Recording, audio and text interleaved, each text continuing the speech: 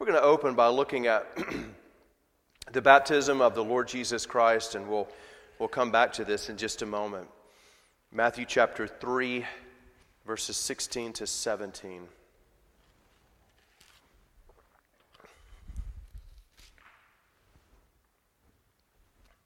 And when Jesus was baptized, immediately he went up from the water, and behold, the heavens were opened to him, and he saw the Spirit of God descending like a dove and coming to rest on him.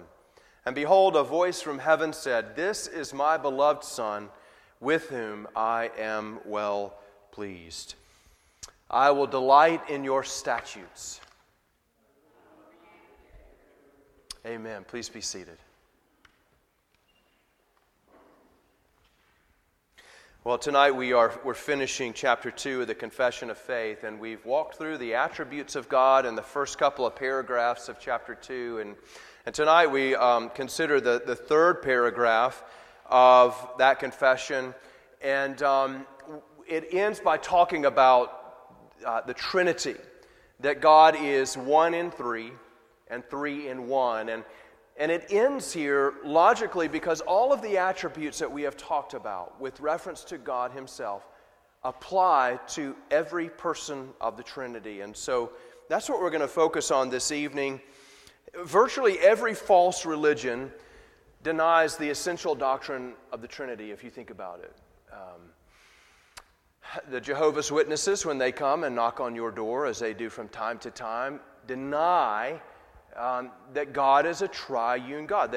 They affirm a doctrine that God is a unity. He is not a trinity. And when we try to convince them of the triunity of God, they accuse us of worshiping three separate deities, the Father and the Son and the Holy Spirit. The Mormons reject the divinity of the Lord Jesus Christ. They exclude Him from the Godhead.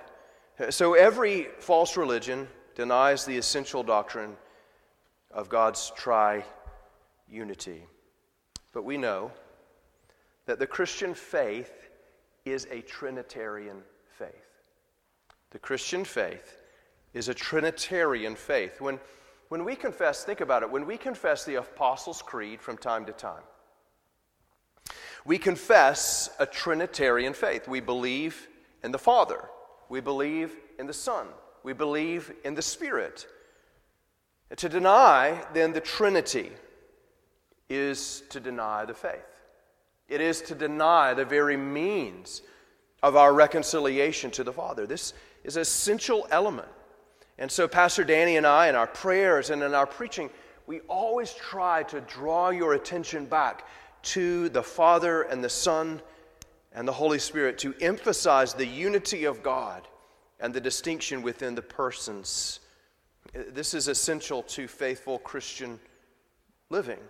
Christian worship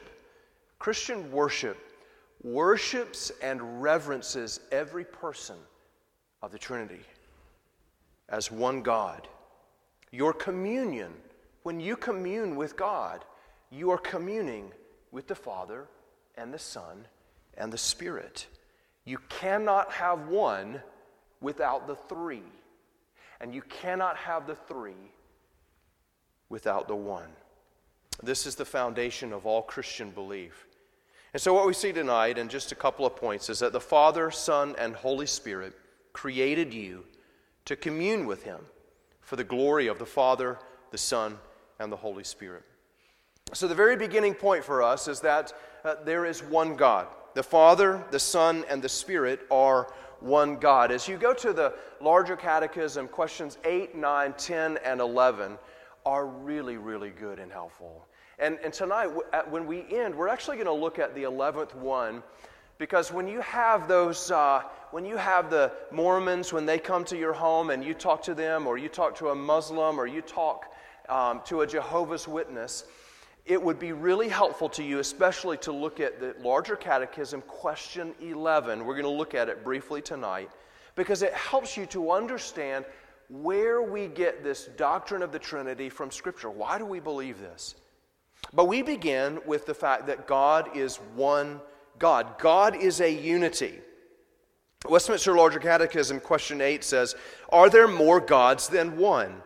And the answer is, there is but one only, the living and true God. So as you're talking maybe to your Jehovah's Witness friend, one of the passages of Scripture you might look at is Deuteronomy 6:4. And this was such an important verse in the life of Israel, because even from a young child, maybe the first memory verse you would learn was called the Shema. And it says, "Hear, O Israel, the Lord our God, the Lord is one." And this verse was so important because it said God is both personal, He is our God, and He is one God. There is but one. We don't worship anymore but one. And so what the confession affirms for us is that God is, the three persons are one in their substance. Now, we begin to get into some difficult things to understand. Understand this. There is not a verse that we can go to per se in the Bible that says, here is how you are to understand the Trinity. We learn who the Trinity is by reading our Bibles from cover to cover. But what's happened is, in church history, certain men have come along and they have challenged the doctrine of the Trinity. One of those was a man by the name of Marcion.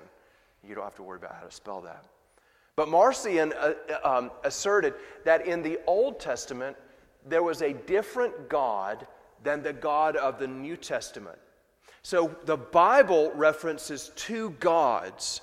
So the early church fathers were responding to attacks like this, and one in particular, his name was Tertullian. Don't worry about spelling that one either. Tertullian, in order to explain the doctrine of the Trinity, he had to create words. And one of those was the word substance. Tertullian, he lived from 160 to 220 AD, came up with the word substance and person to explain the doctrine of the Trinity, to put it into human words. He said this: the three are one in quality, substance, and power, but distinct in sequence, aspect, and manifestation. In other words, Christians are not tri-theists. We don't worship three different gods. We worship the one God, not three. One of the ways maybe to think about that is when you think of animals, animals are of one essence. They are created differently than us. They're different types of beings. They don't love and experience joy and hope the way that humanity does. And so in the same way, a human, we are of a different essence than an animal. We have a body and a soul. In the same way, God is of a different essence as well, and the three persons of the Trinity are of one essence or substance. This helps us to distinguish the Godhead as a distinct substance or essence from all other life. Within the Trinity, the Father, the Son, and the Holy Spirit are one substance. They share the same attributes. So when we talk about the fact that God is all-knowing, the Father, the Son, and the Spirit are all all-knowing. They are all powerful, as the confession affirms. They have one power. So that we understand that the Father creates, the Son creates, and the Spirit creates in that work. The Father redeems, and the Son redeems, and the Spirit redeems. They are a unity. They have one will. The Father's desire, the Father's love, and the Father's hatred is the same as the love of the Son and of the Spirit. They are not divided, and they cannot be divided from one another. The Father exists in the Son and in the Spirit. The Son exists in the Father and in the Spirit. And the Spirit exists in the Father and in the Son. They are all eternal, existing with and in one another. To quote Dr. Ryan McGraw, he says, the three persons, think about this now, the three persons do not and cannot act in succession. You think about runners running in a race perhaps, and one crosses and another crosses and then the other crosses. We cannot divide the Trinity in that way. When the Father acts, the Son is acting, and the Spirit is acting. They always act simultaneously and distinctly, due to the fact that they are one essence, yet distinguished by their personal properties. Instead of working like three movements in a symphony, the persons of the Godhead are active simultaneously in the same action, but in three different respects. Let's give you an example of what we mean. We just looked at the baptism of the Lord Jesus Christ, didn't we? Did you see the persons of the Trinity all present in the incarnation there? What did we see? The Father as the heavens, in Mark's language, the heavens are rent open. And the voice of the Father is there, affirming the Son in His incarnation. The Son is joined to the humanity. The second person of the Trinity is joined to the humanity. And the Spirit is active in making that union of the humanity. Turn also to Matthew chapter 28, verse 19.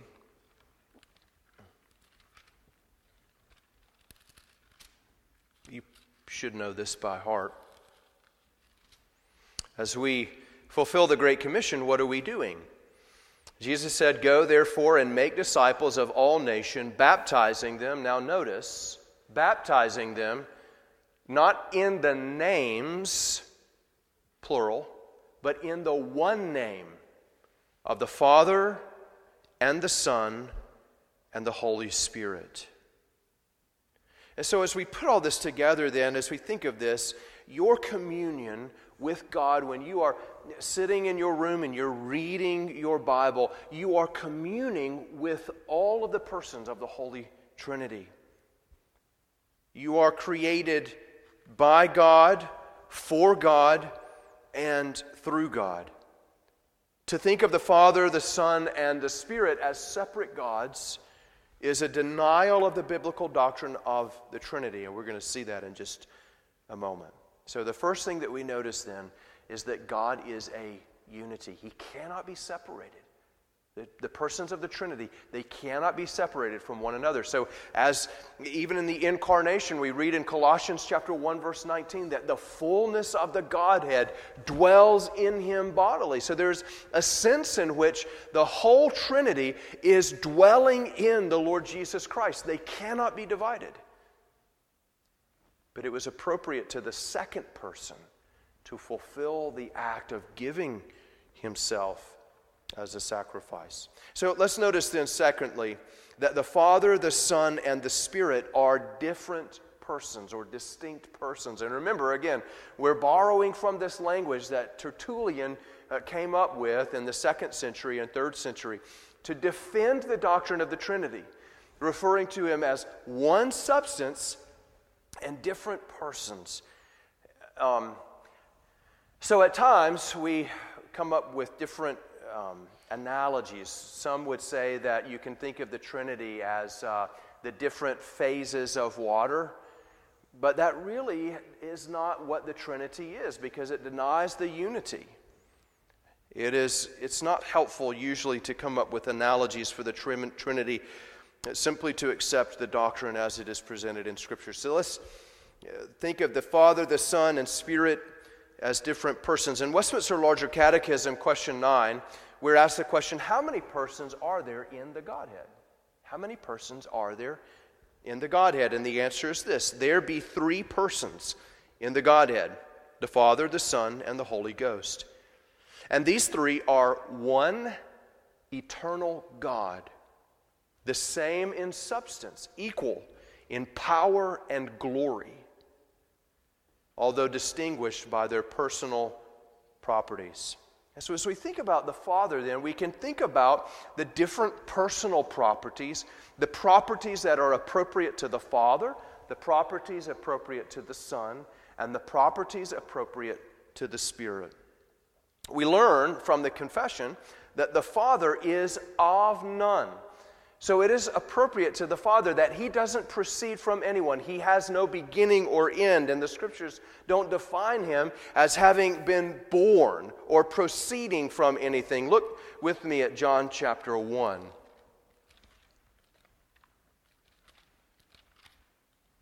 This is one of those central passages of Scripture when we think about the nature of the Father and the Son. We're going to look together at John chapter 1, verse 14 to begin with, and then we'll skip over and read verse 18. John, in describing the nature of the incarnation of Christ, says, "And the Word became flesh and dwelt among us, and we have seen his glory, glory as of the only Son from the Father." And so one of the things that John is pointing out to us is it isn't the Father who descended. It isn't the person of the Father who descended. It was appropriate to the person of the Son to descend and to become incarnate. In verse 18, "No one has ever seen God, the only God, who is at the Father's side." So you see, John, in his way, is attempting to explain to us, under the inspiration of the Spirit, the nature of the incarnate Christ. So he calls him at once the Son, the Word, and God, the God who is at the Father's side. So it is not appropriate to the Father then to descend and to become incarnate. It was appropriate to the person of the Son. He does not proceed from anyone. With reference to the Son, he is eternally begotten of the Father. Look with me at Psalm chapter 2, verse 7. Psalm chapter 2, verse 7.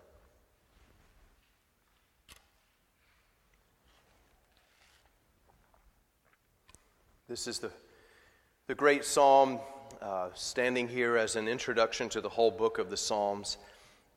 And in Psalm 2, verse 7 is a very important verse for us as we think about the nature of Christ, the second person. He says there, "I will tell of the decree. The Lord said to me, 'You are my son. Today I have begotten you.'" This is repeated in Hebrews, you probably remember.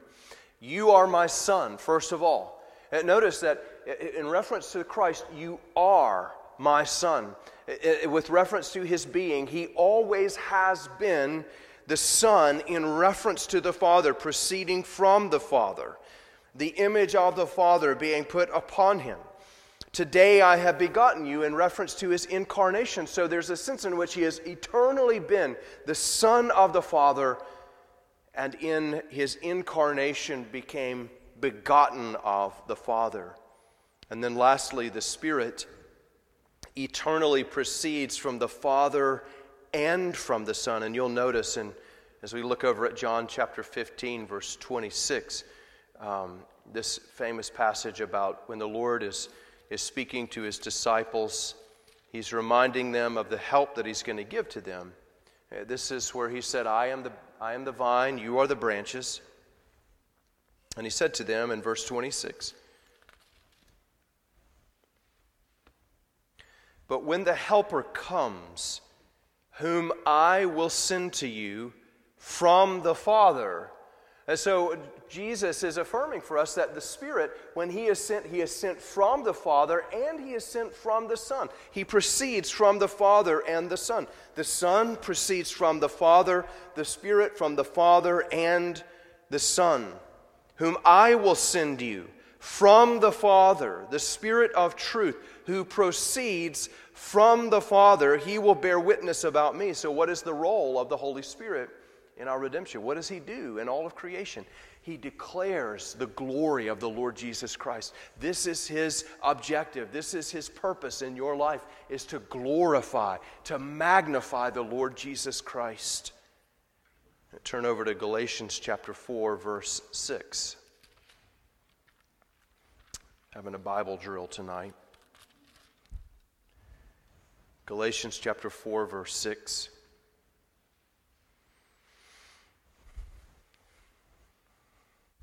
Paul, defending the gospel by grace through faith, and the work of the Spirit here, he says, and because you are sons, the doctrine of adoption, because you are sons, God has sent the Spirit of His Son into our hearts, crying, Abba, Father. Who has sent the Spirit? Well, the Godhead, but especially here, the Father. Why do we know that it's the Father? He has sent the Spirit of His Son into our hearts, crying, Abba, Father. And so as we work our way through these passages of Scripture, they begin to give us a picture of the whole operation of the Trinity. The Son proceeds from the Father. He is eternally begotten of the Father, so that there has never been a moment in eternity when the Son has not been the Son of the Father. And the Spirit is sent to us by the Father and by the Son. In Westminster Larger Catechism, question 10, we read, what are the personal properties of the three persons in the Godhead? It is proper to the Father to beget the Son, and to the Son to be begotten of the Father, and to the Holy Ghost to proceed from the Father and the Son from all eternity. So one of the challenges of arguing for the doctrine of the Trinity is that we don't find the word Trinity in the Bible. You know that. There's not a place where we find that. This is, again, an attempt to define what the Scriptures say, to put parameters around it. What is God? Who is God? And remember, He is both a what and a who. He is both different from us, but He is also personal. How do we define this being who is God? And this is where I want to take you to Westminster Larger Catechism, question number 11, because it's helpful. It's helpful to us in defending the doctrine of the Trinity. How do we argue with this? How do we prove this? The answer is we look at the Scriptures, and it says, how does it appear that the Son and the Holy Ghost are God equal with the Father? How do if I have a Jehovah's Witness who comes over to my house, what are some of the things that I might say to them? Well, you might say, do the Scriptures, when we read the Bible, does it teach us to worship the Son? Does it teach us to worship the Spirit? Are we to worship the Spirit and the Son the way that we worship the Father? The answer is yes. Are they given the same attributes? Yes. And so let's look at just a few of these. First of all, I want you to notice that the names of God are applied to the Father and to the Son and to the Holy Spirit. You remember that great scene in the book of Isaiah in chapter 6? We've looked at it regularly recently. In the book of Isaiah, there's that moment where Isaiah is caught up to the throne room of God, where he sees his robes are filling the temple, and there are the six-winged seraph on either side of the throne. It's this powerful, powerful moment, and Isaiah is overcome with his sense of his own guilt. But we read there in Isaiah chapter 6, verse 3. Isaiah 6, verse 3. You can jot these down if you want to. And one, this is of the angels, called to one another and said, Holy, holy, holy is the Lord of hosts. The whole earth is full of His glory. And then in verse 5, Isaiah responds, and I said, Woe is me, for I am lost, for I am a man of unclean lips, and I dwell in the midst of a people of unclean lips, for my eyes have seen the King, the Lord of hosts. And then in verse 8, and this is the crucial one, and I heard the voice of the Lord saying, and you know this one probably, Whom shall I send, and who will go for us? Then I said, that's right, here I am, send me. But do you see what's happening? You have this reference, God is referencing Himself and saying, who will go for us? And the name of God, the Lord of hosts then, is applied to all the members of the Godhead. And in John chapter 12, verse 41, we read of the same event. Isaiah said these things because he saw his glory and spoke of him. Do you know who he's referencing there in John 12? John is saying that Isaiah saw the Word, the incarnate Christ, and the glory of God then is applied to the Son. And then in Acts chapter 28, you see we're stringing these together, sort of like a daisy chain. We're putting all of this together. So we see in Isaiah 6, the name of God, the Lord of hosts, that is the Lord of the angels, the one who commands his holy armies. And then in John 12, this is applied to the Son. And then in Acts 28, verse 25, we read, and disagreeing among themselves, they departed. After Paul had made one statement, the Holy Spirit was right in saying to your fathers through Isaiah the prophet. This is applied to the Father, the Son, and the Holy Spirit. And in 1 John chapter 5, verse 20, and we know that the Son of God has come and has given us understanding so that we may know him who is true. And we are in him who is true, in his Son, Jesus Christ.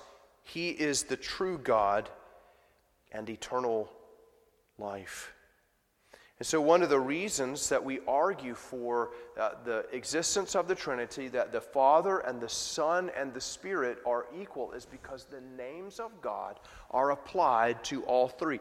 And we read Matthew chapter 28, verse 19.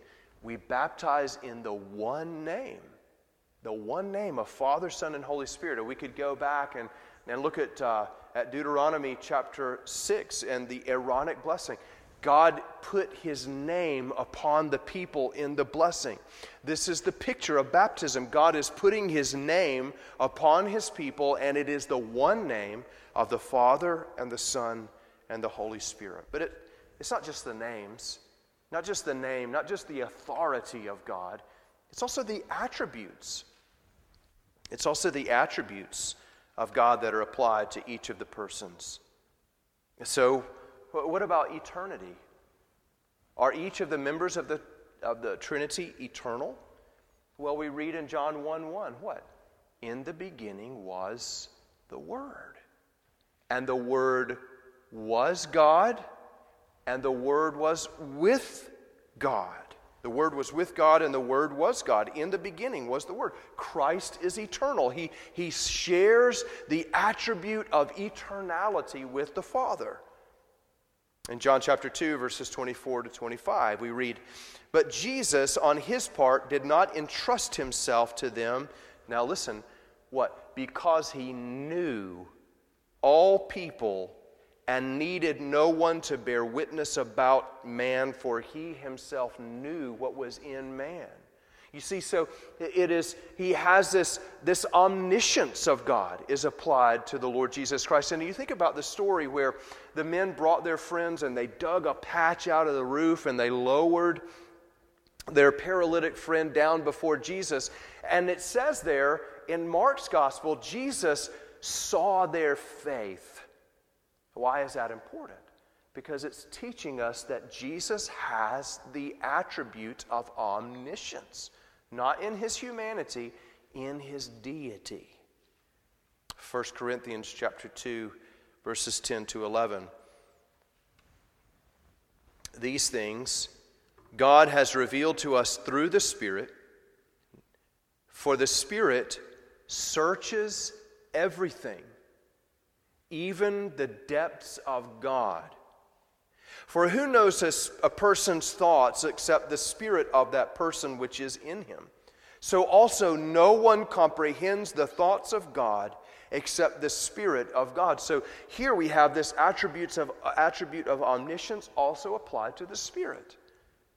Now, these are just some examples of how we see the attributes of God applied to the Father and to the Son and to the Holy Spirit. They are all-knowing. They are all powerful. They are eternal. What about the works of God? This one's a simple one. We could go back to Genesis chapter 1, couldn't we? And we could see that all the persons of the Trinity are there. In fact, in Genesis chapter 1, you know that the name for God, the very first one that is given to us, is the name, the Hebrew word Elohim. Why is that significant?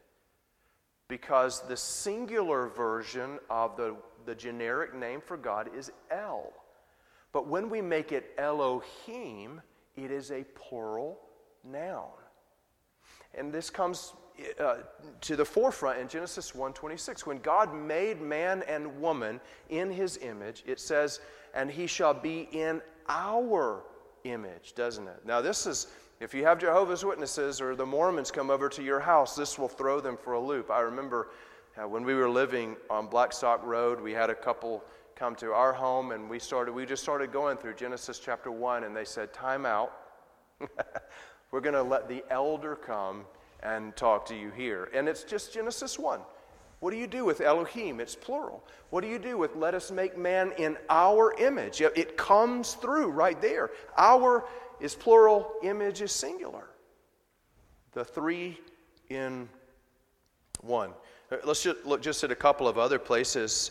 The works of God. What are the works of God? Creation and providence. Creation and governing the earth.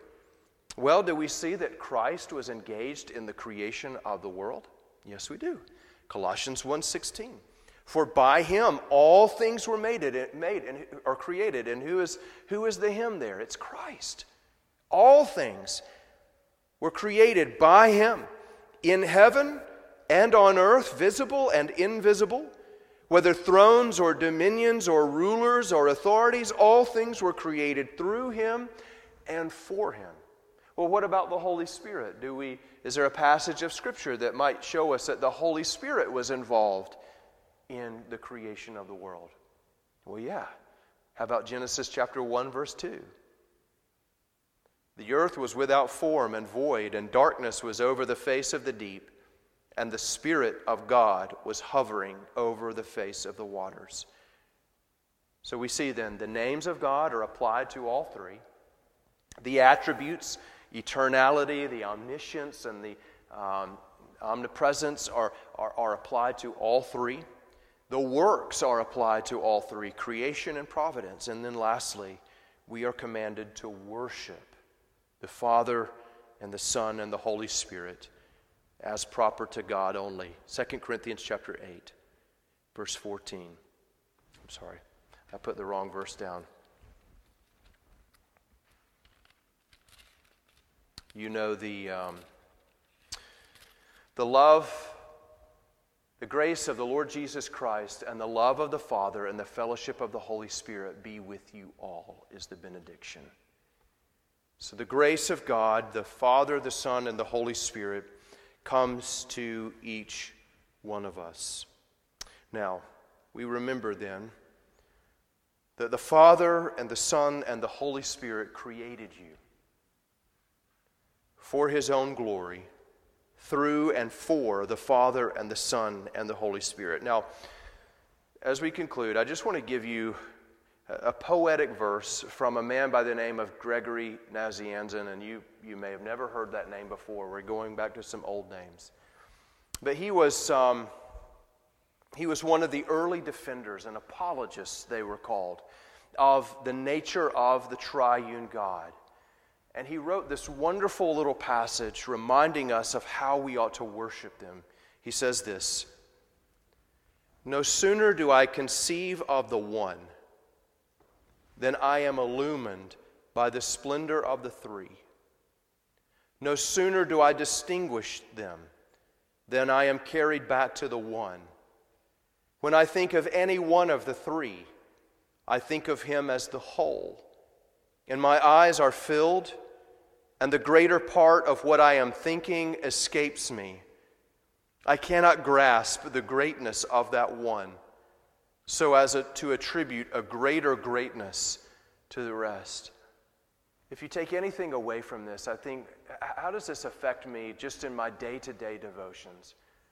Well, it reminds me, as you consider the Son, as you read through the Gospels, and your mind is called to the beauty of Christ and what he has accomplished to you, have the discipline also to think of what is the Father doing, having sent the Son and exhibiting through the Son His love for me.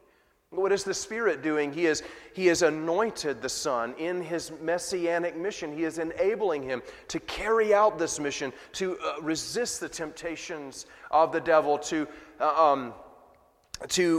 conquer the devil, to cast out demons, to heal. Men, you see, as you think of the Spirit, then your mind ought to go to the Father and the Son.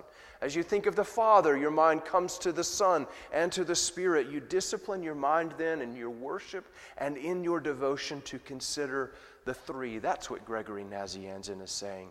So that at the end of the day, what happens? Your mind is overwhelmed.